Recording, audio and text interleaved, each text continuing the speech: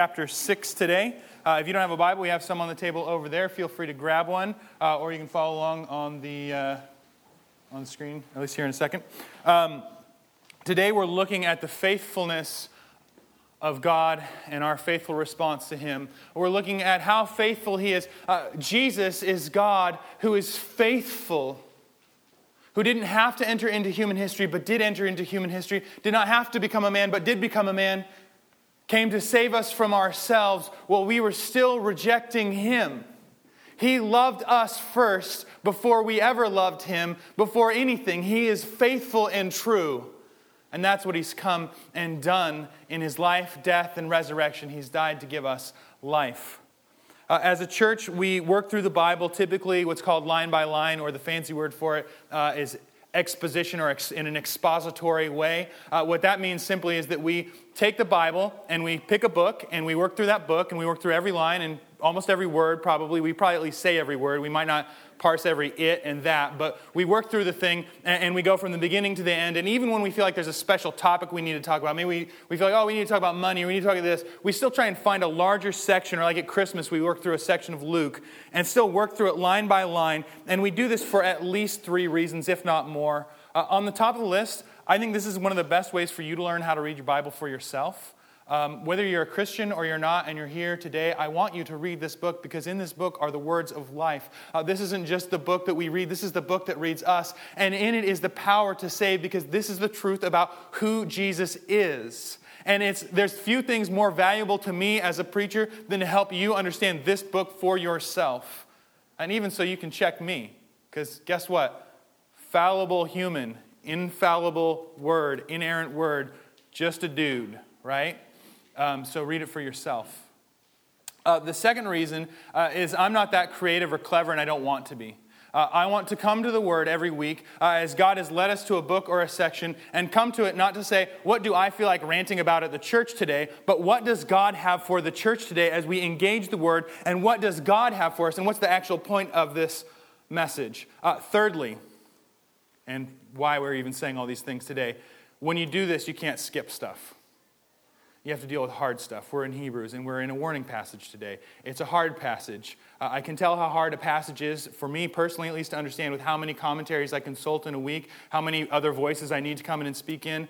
Sometimes it's clear. You're like, oh, I think I see what it says, and I read it, and then sometimes you check it by a couple. I read like 20 commentaries this week dealing with this particular passage. And if we could skip passages, this would be one that I would skip.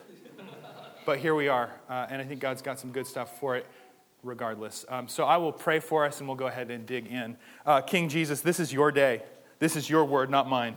You have brought us here. Help guide me and lead us and guide us as we dig into your word. We know this is holy and right and good, and that these words are contained here for us because you love us and you want us to know you, Jesus. And I just pray, Lord, that whatever's just of me, that would be forgotten and lost. But what is of your word would make our hearts sing for joy, Jesus, because you are good and you are gracious and you're holy, and in you there is no dark. You are all light, God. You are wonderful and amazing and perfect, Jesus. And so, God, help us. Holy Spirit, come be with us. Help us to understand your word. We love you, Jesus. Amen. So as we look at Jesus' faithfulness and our faithfulness towards him, we are in a passage that I know a lot of people have felt has really been difficult to understand. And so what we need to do is like when you're stuck with an engine that's broken, sometimes you have to take the whole thing apart and then put it back together to make it run. Today we're going to kind of take the whole thing apart and put it back together. We're going to look at 4 things in particular on the top, and I'll list them and then I'll read it so it's not weird and out of context. But even as I list them so you can hear them and see where we're going, we need to talk about, he's going to have this chain of descriptions that I'll read here in a second. We need to talk about who he's talking about. He's going to use a very strong word, and that's the word fallen away. And we're going to have to unpack what that word means. He's also going to use the word impossible. We'll have to unpack what that word means. And in addition to that, we're going to talk about what it is to restore in the wake of the word impossible. So I'm going to go ahead and read the first few verses. We're in Hebrews chapter 6, starting in verse 4, and then we'll begin to just kind of unpack it as we go. For it is impossible, in the case of those who have once been enlightened, who have tasted the heavenly gift, have shared in the Holy Spirit, and have tasted the goodness of the Word of God and the powers of the age to come, and then have fallen away to restore them again to repentance. Okay, so we have this chain, and that's where we'll start, right here in verse 4. In the case of those who have once been enlightened, who have tasted the heavenly gift, have shared in the Holy Spirit, have tasted the goodness of the Word of God, the powers of the age to come. What the heck is he even talking about? Let's start just at the top, and we'll just walk through it. Okay, for those who have once been enlightened, people who have heard the gospel message and been excited about it, who have said, oh yeah, that sounds like the truth to me, who have tasted the heavenly gift. I think here by the heavenly gift, this is Jesus. The reality of it is that you and I cannot get to God. That God in Jesus had to come down and get to us. Both my self-discovery and wiling out and rebelling doesn't get me closer to God. My good works and my religion, I can't earn my way to God. In fact, God is so holy that he is far from us, but he is so loving that he came down to get us. And you and I didn't earn that. He did that, and that's a gift.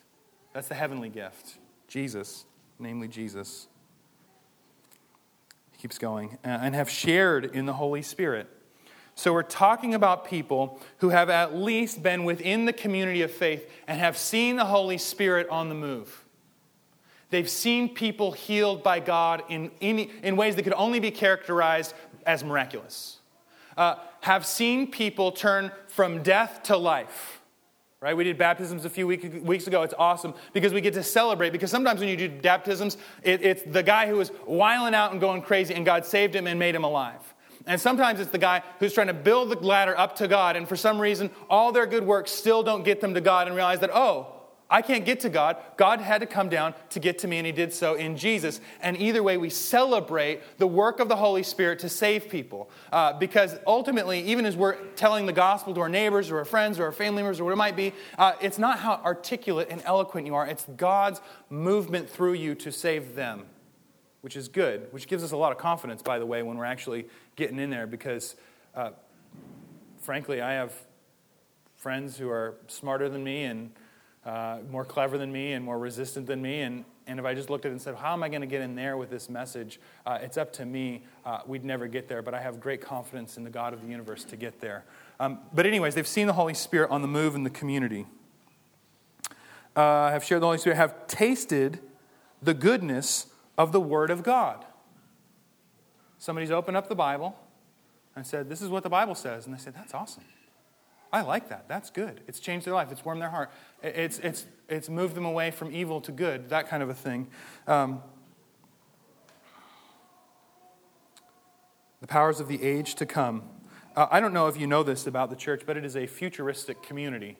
And I don't just mean that some of you are reading your Bible on your telephone. I mean that this is a community in which the future reign of God, the kingdom of God, is breaking in now. Because Jesus is restoring all things. That's what he came to do. He came to die on the cross to save a people for himself and to put the whole world back the way it's supposed to be. And he will wipe every tear from every eye. And he will put this thing back the way it's supposed to be. And this is evidenced even in his miracles. He could have done anything, right? Right? He's the Son of God. He's empowered by the Holy Spirit. He could have flown in the air and shot fireworks off through his fingers and done some loop-de-loops, and everyone went, ah! But what did he do? Calm seas. Heals the sick, casts out demons. The poor have good news preached to them. People see, people walk.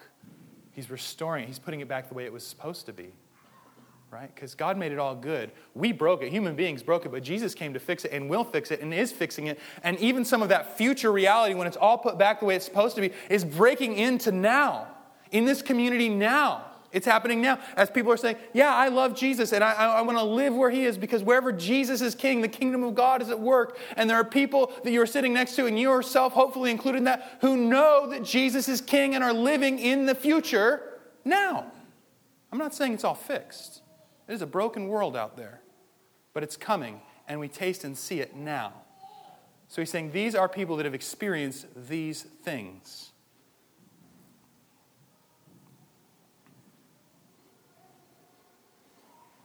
So who are we talking about then when we talk about this chain, these descriptors? Friends, these are people who you and I would say, yeah, that guy is a legit Bible-believing, Jesus-loving Christian who turns out to walk away and reject Jesus and reject the church and reject it all.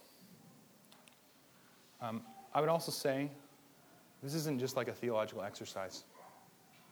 You know, when we hit these things, I have friends in mind.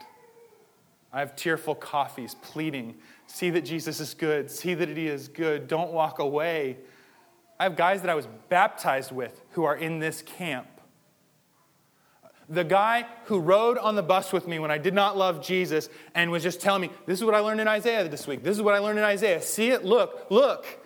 The first guy who ever brought me to church, ever, is in this camp.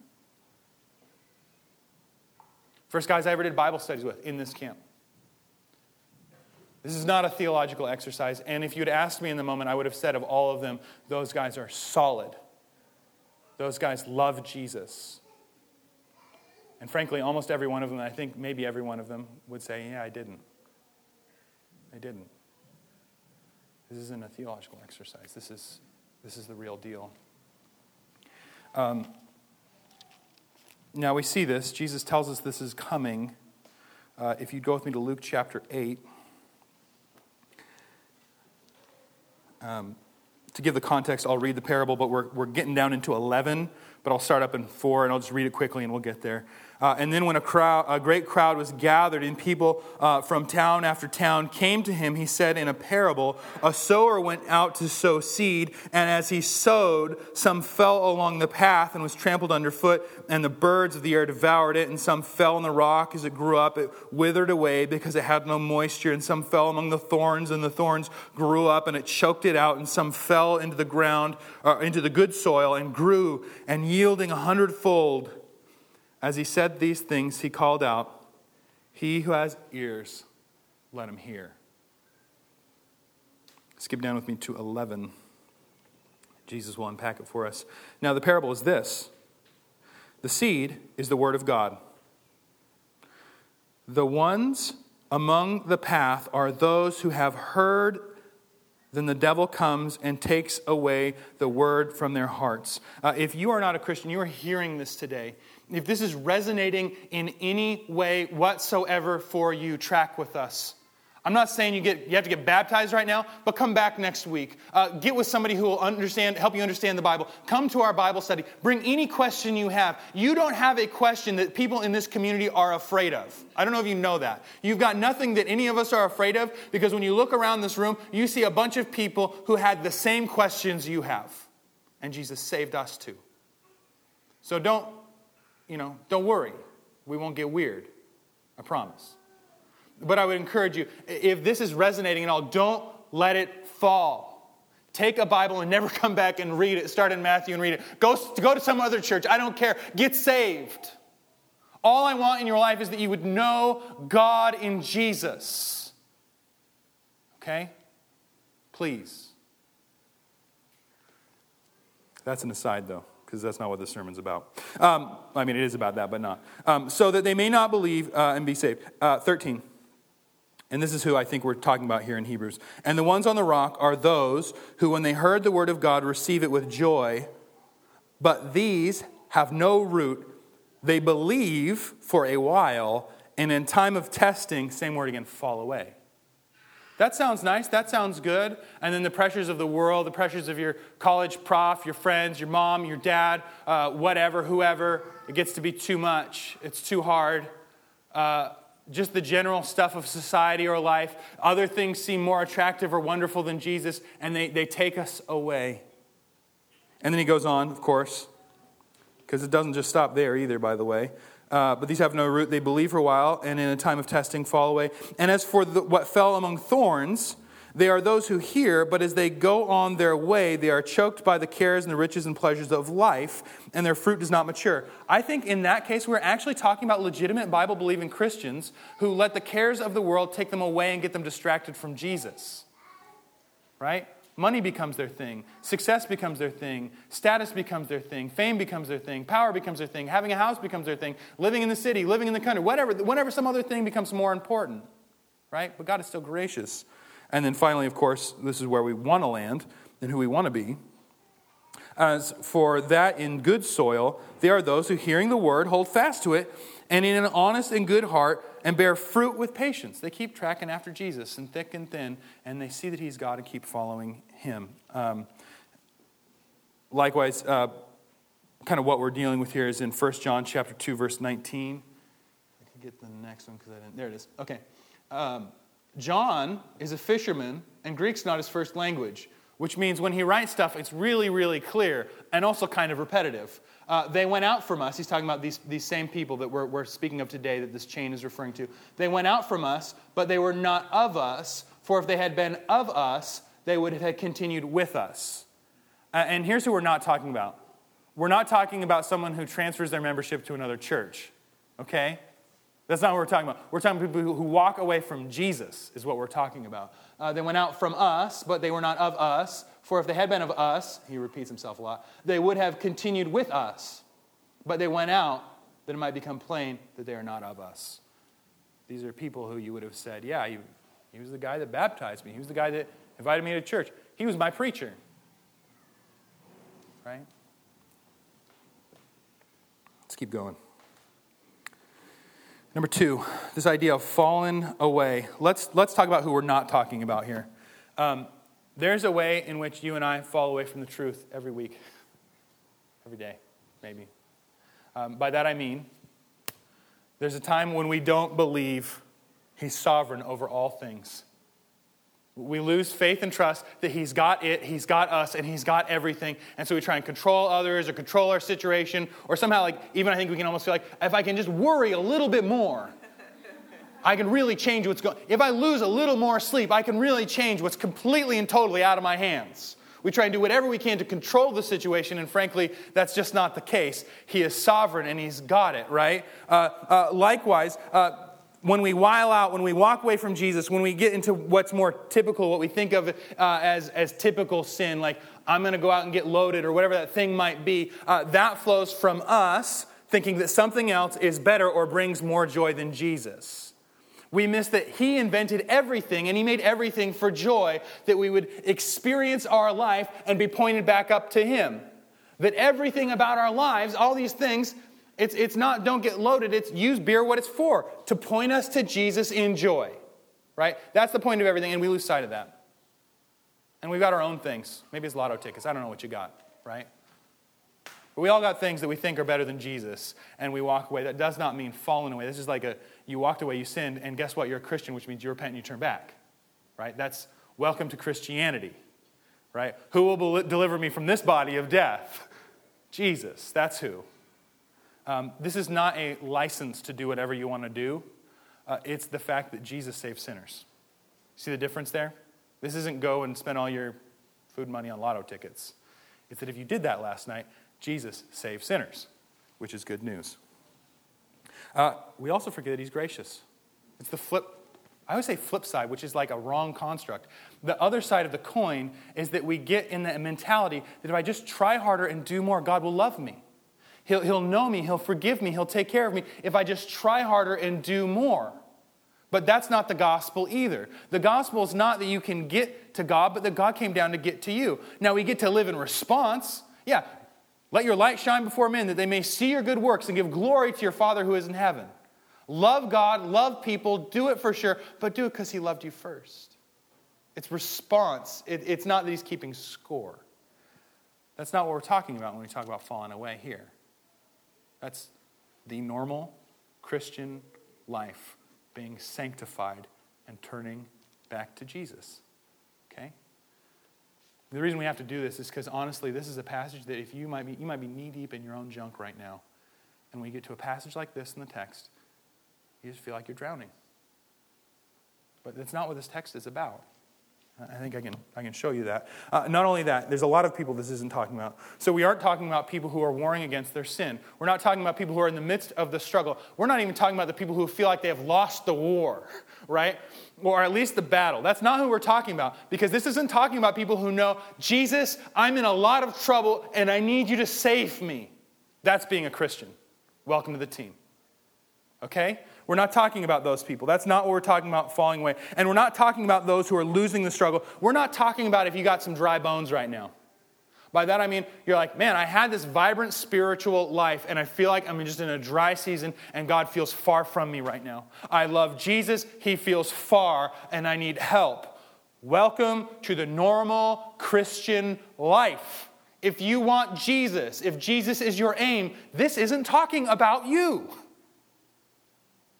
He's given you His Word, He's given you His Spirit, He's given you His people. Use the means of grace He's given you, and they're just that, they're a gift. Keep tracking with Him. Keep pursuing Him. Keep following Him. Keep having people tell you the truth. Because sometimes, honestly, friends, when we have these moments of dryness, we can almost get to the point where we just want someone to tell us, oh, it's going to be okay. It's going to be fine. When in fact, sometimes what we actually need is like, man, I don't believe He's good right now. I don't believe He's sovereign right now. I don't believe His grace right now. And we need someone to remind us, He died on that cross. I paid the price for your sins, and you're His, and He's yours, and He loves you. And we don't need to hear, buck up, cowboy. And honestly, sometimes we get in those modes where it's just like, man, I bombed the test. I failed the class. I got fired from my job, whatever it might be. And our inclination in helping people is to say, don't worry, another job will come along. It probably will. That's fine. But honestly, what I need in that moment is not to hear another job's going to come along. I need to hear that Jesus has not forgotten you and wasn't surprised by the F that came up on the radar. Jesus wasn't surprised that you failed the test. He wasn't surprised that you lost the job. He loves you. He has you. He's got you. And yeah, let's help you. There's the practical in there. But honestly, the first thing I need to hear in that moment is He loves you. He's got you.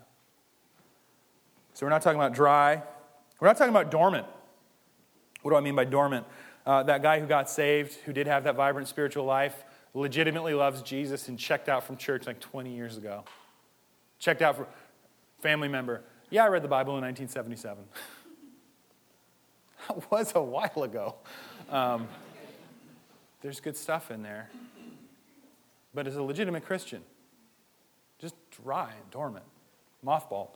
You want more for them, but I don't think that's who we're talking about. And we're not talking about running. I have a friend who, when I became a Christian, was not happy about it at all. Thought it was stupid.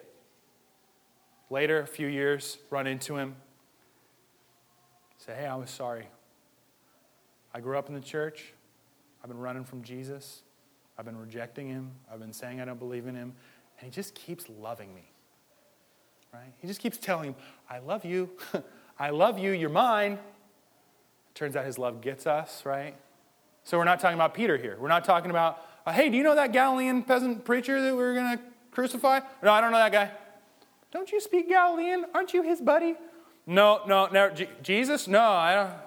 I've been fishing these last 3 years. 3 times Peter denies Him.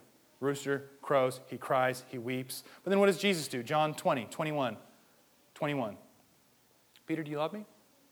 Yes, I love you. Peter, do you love me? Yes, I love you. Peter, do you? He restores him. He does the same thing. He works it backwards. He totally denied Jesus. But that's not who we're talking about here. That's not what we're talking about here. Rather, we're talking about the apostate. That is a fancy word to say not rejecter of Jesus, open enemy of Jesus and His people.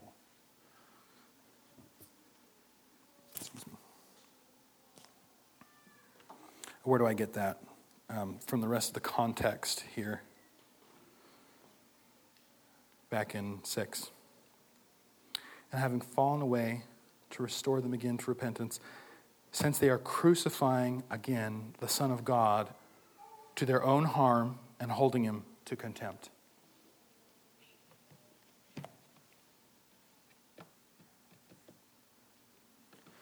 I think what he's after here, he's not talking about a literal re-crucifixion of Jesus. This Greek word is actually re-crucify. It's not a literal re-crucifixion. He's in heaven on the throne and He will never be crucified again. We stand on that truth. What I think he does mean here is that you go from standing with the friends of God, you go standing with Jesus' people, to standing as enemies of God and as enemies of Jesus' people. And so then what you do is you go from people saying, that is God himself, crucified for my sins, died to wash me clean from all my sins and all my iniquities, rose to give me life. He is my God. He is my Savior. He is my salvation. He is my life. To saying, that guy on the cross was a liar. That guy on the cross was a lunatic. That guy on the cross is not Lord. And so in so doing, you go from standing with the people who say, that was Messiah crucified, to saying, that wasn't it. That wasn't him. So you transfer teams, you switch sides. You were in like Flint, and all of a sudden you're on the other side, applauding the work that they did in crucifying that guy, because he is not Messiah. It's an active opposition to Jesus from one who once was actively saying they loved him. That's what I think it means by re-crucify. You're applauding the work of those who crucified Jesus.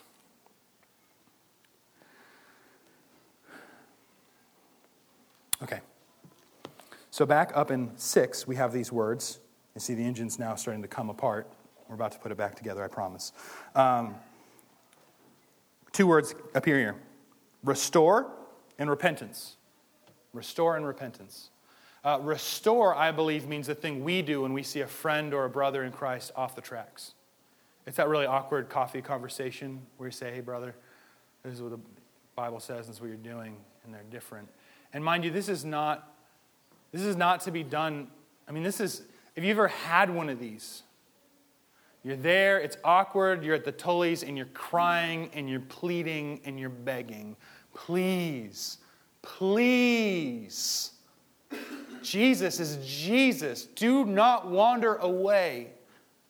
Restoration is to be a heartfelt activity. And repentance is our act of turning from sin to Jesus. Okay, so I think that's what he's after.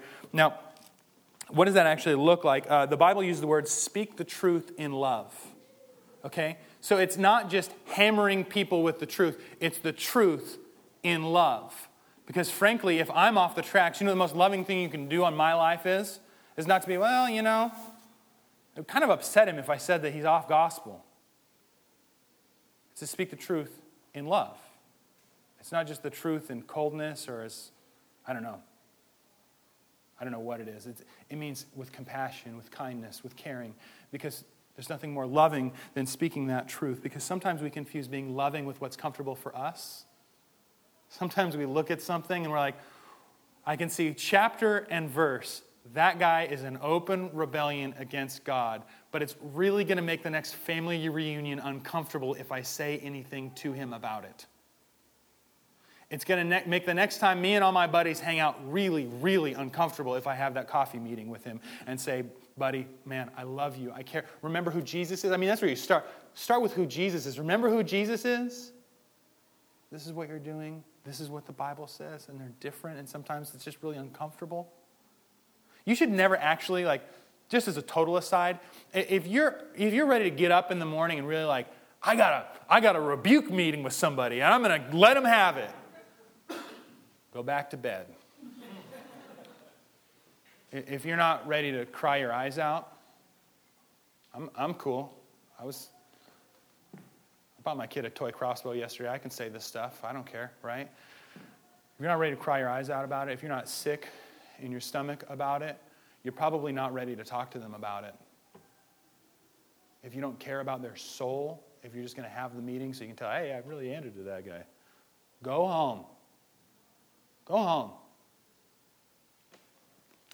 These are my friends. Right? This is not an abstraction. These are our friends. Right? These are people who you would have said, man, he was solid. Now he says Jesus is a liar. And all his friends these books. Some guy on PBS. I like PBS, by the way. I'm not trying to be polemic there. That's not what I'm saying. Ken Burns is awesome. And sometimes we miss speaking the truth versus and miss that we're just trying to keep the peace. Right? Because sometimes the truth messes stuff up when we say the truth. Don't confuse it. This is what the Bible says, and this is what you're doing. And honestly, there's few things more loving than in my life when someone's actually done that. Sitting in a gross, single guy room there hanging out and saying, hey man, what's going on in your life? This is who Jesus, someone has done that in my life, got me back on track, changed my life. God used that as a means of grace in my life. If he had not done that, I don't know where I would be right now. Right? Not an abstraction. So restoration is what we do, repentance is what they do, and then we get to this word impossible. That's kind of a scary word. Why is it impossible? Why does this word impossible come up in restoration? 2 Peter chapter 2, verse 20 says it this way regarding the same kind of situation. For if after they have escaped the defilements of the world through the knowledge of our Lord and Savior Jesus Christ, they are again entangled in them and overcome, the last state has become worse for them than the first. For it would have been better for them never to have known the way of righteousness than after knowing it to turn back from the holy commandment delivered to them. What the true proverb says has happened to them. The dog returns to his own vomit, and the sow, after washing herself, returns to wallow in the mire. That is some strong warning language. And remember, Peter's doing it because he loves these people. He's their pastor. He cares about them. This impossible word's really, really scary. Now, what I think he means here, and I've experienced this myself, and even here as we read into Hebrews, he goes on, right? For the land that has drunk the rain that often falls on it and produces a crop useful to those for whose sake it is cultivated receives a blessing from God. But if it bears thorns and thistles, it is worthless and near being cursed and ends up to be burned. So, in one of those awkward conversations, often what happens, it's different when you're trying to share the gospel with someone who doesn't know Jesus. They bring up all these wacky questions. Like, I never thought about that one. Let me get back to you on that one. Sure, no problem. Let's go. Let's get coffee again. Let's talk. When that person who seemed to be solid, just pray for you, all that stuff, and you're sitting there, all of a sudden you say, well, this is what the Bible says. And they say, well, you know what else the Bible says? And they take a verse radically out of context, change some of the words around, and spit it back at you. Well, you know what Philippians says?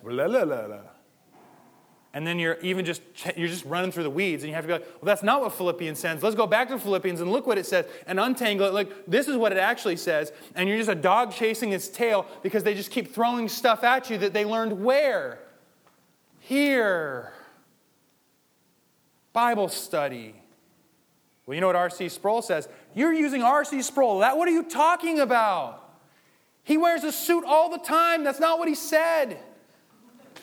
I don't know what a suit has to do with it, but you know what I mean? Dude is conservative, is what I'm saying. But you take it and you twist the words and you throw it back. And so you're busy just like a dog chasing the tails. You're trying to restore him, and you can't even get to the heart of the matter. And often what I find is it's never just doctrine. There's a personal thing back there. And even as people are like, well, I was reading this one guy. One of the guys who's the most popular dude out there right now for people who are sort of in the camp of being against Jesus was a roommate of a friend of mine at Bible college. They were homies. They did youth ministry together. And people say, well, he's got a really objective view on this.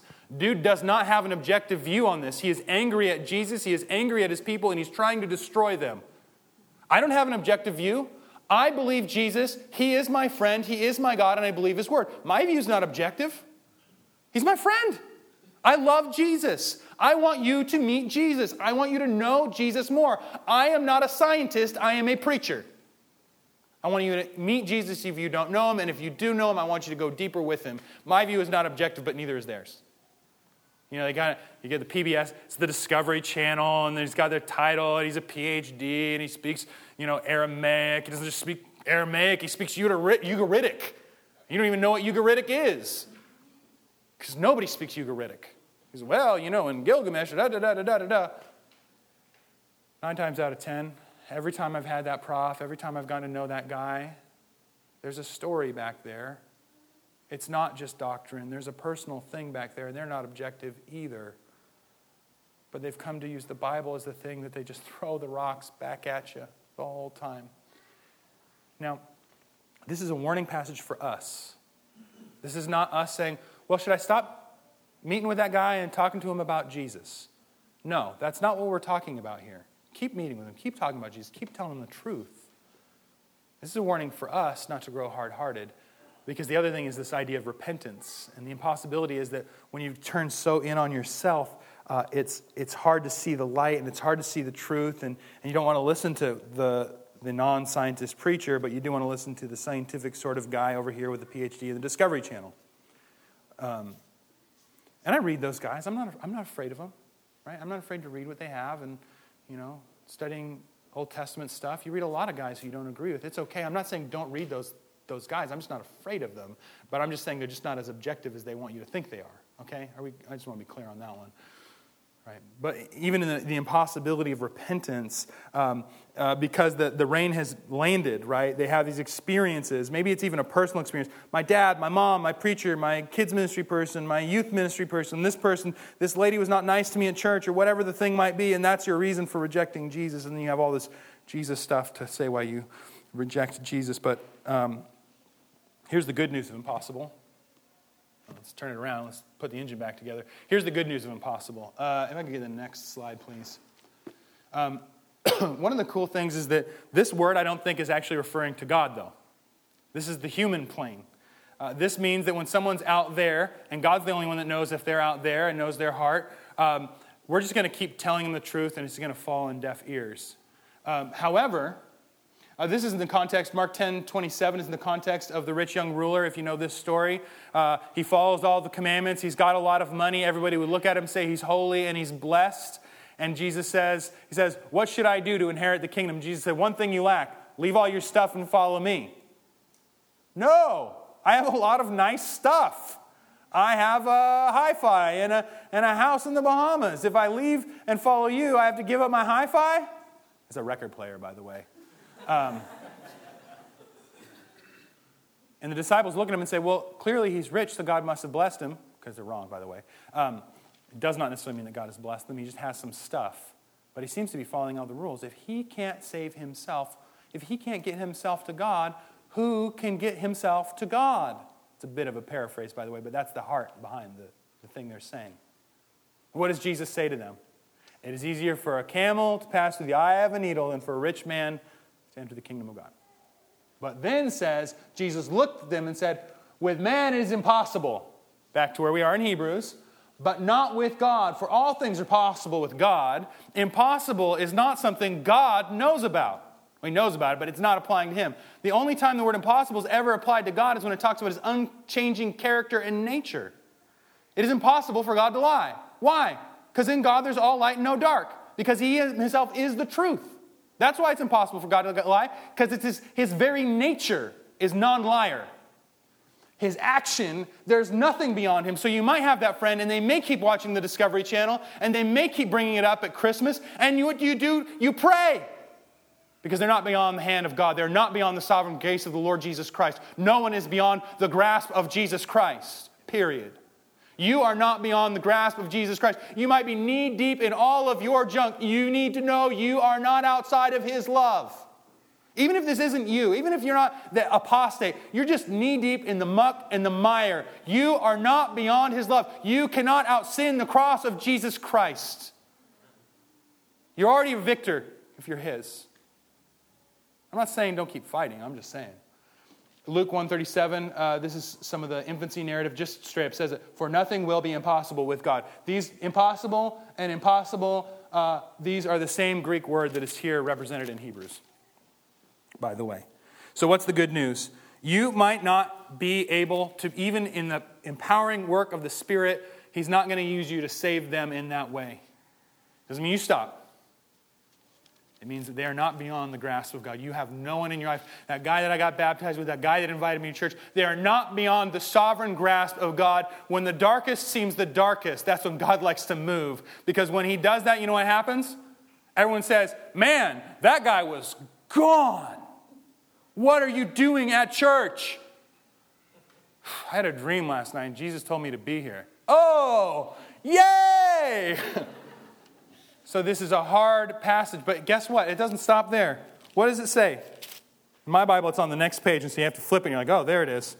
Though we speak this way, yet in your case, beloved, we feel sure of better things. All right, let's go. Okay? Though we speak this way, yet in your case, beloved, we feel sure of better things. Things that belong to salvation.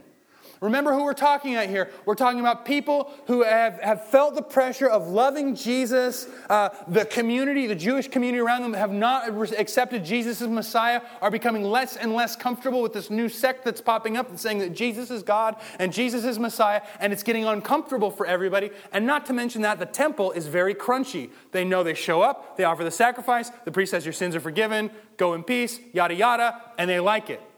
Jesus is a little less tangible. You have to believe in the promises of God when he says you're washed clean and forgiven. You don't have a priest saying, and you killed a goat, so you're washed clean and forgiven. You have Jesus' blood, which, by the way, we're also told in Hebrews, and we'll get there, it is impossible for that blood, the goats and the bulls, to completely wash you clean. But if you're a Christian, you've been completely washed clean by Jesus Christ. You have nothing on the cross. You have not outsinned the cross of Jesus Christ. Praise the Lord. Though we speak this way, yet in your case, beloved, we feel sure of better things. Things that belong to salvation. Why? For God is not... Wait, that's why. That's why. My hope and confidence in my own life and walk does not rest in me. It rests in Him. Your hope and your confidence doesn't rest in a preacher, doesn't even rest in you. And in fact, if you hear 10 years from now, I'm standing outside the camp throwing rocks at Jesus, it's me who's wrong and not His word. I'm the one that's wrong, not the Bible. I'm the one that's wrong, not Jesus. Take that to the bank. For God is not unjust so as to overlook your work and love. And when it says work, it doesn't mean works theology. It doesn't mean doing things to get saved. Work always means loving God and loving people. Look at it. It's always about responding to Jesus and His gospel. It's not whether or not you punched in some overtime on Bible study. Okay? Read the Bible because it's the Word of God, not so that you'll get to heaven. If you're a Christian, you're already on your way to be with Him forever. Read it because you're on your way to be with Him forever, and it is His Word and His voice. For God is not unjust as to overlook your work and the love that you have shown for what? For His name. For Him. Your love for Him. It may be dry. It may be dark. It may be hard. It may be a bad season. You might be losing the war against your sin a lot. But what do you know about yourself? That you love Jesus and that He loved you first. And He is faithful to complete the good work He started in you. He's not done with you. For God, the love that you have shown for His name in serving the saints as you still do. What does He lean on? You love God. When it says name, when you see in the name, think in the Bible, that means you can think person. The name Jesus isn't just like 5 letters. It's not 4, it's 5, right? They're 5 good letters. We really like them. But when it says name, it doesn't just mean His name. It means Him. In your name. In you, Jesus. When we pray in your name, we're praying not just in the 5 letters, but in your name, in you, Jesus. In your name. So you love Him and you love His people. So you're sitting there and you read this. You're at home and it's dark and you're scared. And you read it and you're like, oh man, have I fallen away? And is it impossible for me? And what am I going to do? God, I love you. And stop right there. You already know you're in. If your response is, but I love you, Jesus, and I feel like I'm messed up right now. Welcome to Team Christianity. You're sitting with a bunch of messed up, screwed up people who Jesus has been very gracious to. Right? It's evidence. You love Him and you love His people. That's how you know you're His. Now, this is because Jesus is faithful. When we don't believe Jesus is faithful, we don't believe He's faithful to His word. Right? It all starts to fall apart. And the guy on the Discovery Channel who thinks that the chariots of fire are UFOs, actual Hebrew teacher of mine, by the way, at a different school. Chariots of fire, UFOs. That makes some sense. Sure. We don't believe He's faithful to His promises. I don't feel forgiven. Sometimes we just, I know He's forgiven me, but I just can't forgive myself. Friends, that's not your job. I know He's forgiven me, I just can't forgive myself. You're not the one that gets to forgive you. Jesus is. But we don't believe he's faithful to his promises. We don't believe he's faithful to cleanse us or renew us. We don't believe he's faithful to his church because we look around and we see the church, the Big C church, or the church that you're in, and you look around and you're like, man, he shouldn't have said that. Or those people were rude, or whatever the thing is. Or like, there's that lady who comes and when someone new comes, tells the new ladies who come in the length that their skirt needs to be. Had a real friend who was a pastor of a real church in another state, and it was her job apparently, if your skirt was not very, very long, to walk them and say, we're so glad that you're here, but next week make sure that it's whatever. I don't even know. We don't do that, right? Like, that's not the deal. But guess how many people didn't come back and said, I don't want to be involved with those people. There's a lot of brokenness in the church.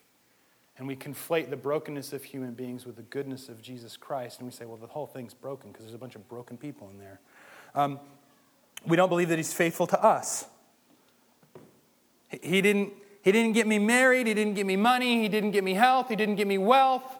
He's not taking care of me. He doesn't love me. And I'm walking away and finding something else that'll work. We don't believe he's faithful to his program. We look around and we see this world is broken. And it's not getting better today. And we say, well, if there's a God in the universe, how could there be a broken world? And we walk away. Here's what we miss. Jesus is faithful to his word. This isn't just a book we read. This is the book that reads us. This is the voice of God. He has protected it. He has preserved it. And honestly, if there's a problem that we have understanding it, oftentimes we need to get out of the confusing verses like I did with Impossible and go find some higher ground to try and understand the less clear verses. Likewise, I understand that if I can't get something in the Bible, if I keep scratching my head and looking at it, it's me that's the problem. It's not the book. And then I keep working on it, and then God shows up and shows what he means. I'm not saying there's not hard, confusing stuff in here. Genesis 6 is really weird. There's an answer in there. I didn't have one for years. When I had, I'm like, oh, duh. Turns out Jesus had the answer. But that is a complete aside. And if Genesis 6 is bothering you, I'd love to talk to you about it. But he is faithful to his word. He is faithful to his promises. On the cross, Jesus said this, it is finished.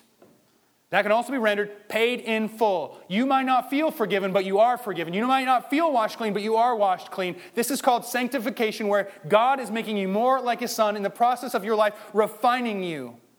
And he will make you complete. It will happen. He is faithful to his promises. That's how he is. That's how he rolls. He doesn't lie.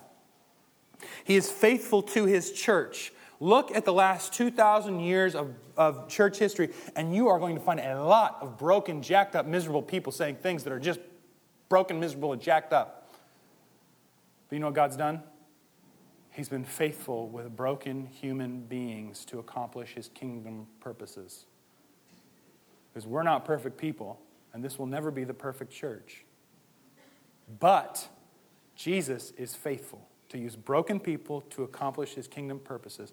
And so we must be careful not to conflate that Sunday school teacher who was so mean to you for no good reason with whether or not Jesus rose from the dead. Because those are two different issues. But we kind of can make them one. Jesus is faithful to use broken people to do amazing things. Amazing things. He's faithful to us. So yeah, he's not a cosmic pinata. Sorry. You might not get married. You might not have kids. You might not get a house. You might never have money. You might not be healthy. You might not be wealthy. In fact, I'll tell you what the Bible does say. All who desire to live a godly life will be persecuted. You're welcome. But here's what else it says. He is faithful to complete the good work that he began in you. He says that Paul says, whether I know how to be brought high, to have lots of stuff, or to be brought low, I can do all things through him who strengthens me. He'll never leave you nor forsake you. All who call on the name of the Lord will be saved. Not height, nor depth, nor powers and principalities will ever separate us from the love of God in Christ Jesus. So no, you might not have a 4-car garage, but I tell you what, the cosmic God of the universe will not leave you. Which is better? 4-car garage, cosmic God of the universe. He is faithful. No one said being a Christian would be easy. Right? You have to bear your cross daily. But what we have been told is our yoke will be light because we have Jesus. And finally, Jesus is faithful to his program. Don't count slowness, Peter warns us. Just because he's not here yet, don't think he's not coming. He's coming. He is returning. That's half the reason we even celebrate Christmas. He will wipe every tear from every eye. He will save his people. He will restore this world. He is putting it back together. And guess what? You and I are not God, which means you and I don't get to set the kingdom of God timetable. We get to be faithful here in this time and trust him. And he's bringing an end to it all. There will be an end to all evil. There will be an end to all sickness. There will be an end to all sin. There will be an end to all death. And he's going to do that through his cross and through his resurrection. This is the truth. And he's faithful. Let's pray. Lord Jesus. Lord, we just pray for our friends who are struggling. That they wouldn't just think this is about understanding the text, but about knowing your voice. This isn't just the book that we read. This is the book that reads us. God, you're God. We trust you, Jesus. Help us. We're broken. We're fallen. We're not perfect. We're sinners. We get religious when we're not sinning, and we sin that way. We do whatever it might be. But God, we just pray your grace and mercy and favor upon us. Light in us a white-hot passion for you because you have loved us. You love us more than we love ourselves. You love us more than we can even imagine. And help us, God, to just love your name and love others and not freak out and not check where somebody else is at with their walk in you or judging ourselves by someone else's maturity. But God, that we live our life in response to your body broken and blood shed for us to save us from ourselves and to give us life. You give us life and you give us joy, and we just praise your holy name. Help us, God, to get up and sing for your good. God, we pray all these things for your glory and for our joy in your name, Jesus Christ. Amen.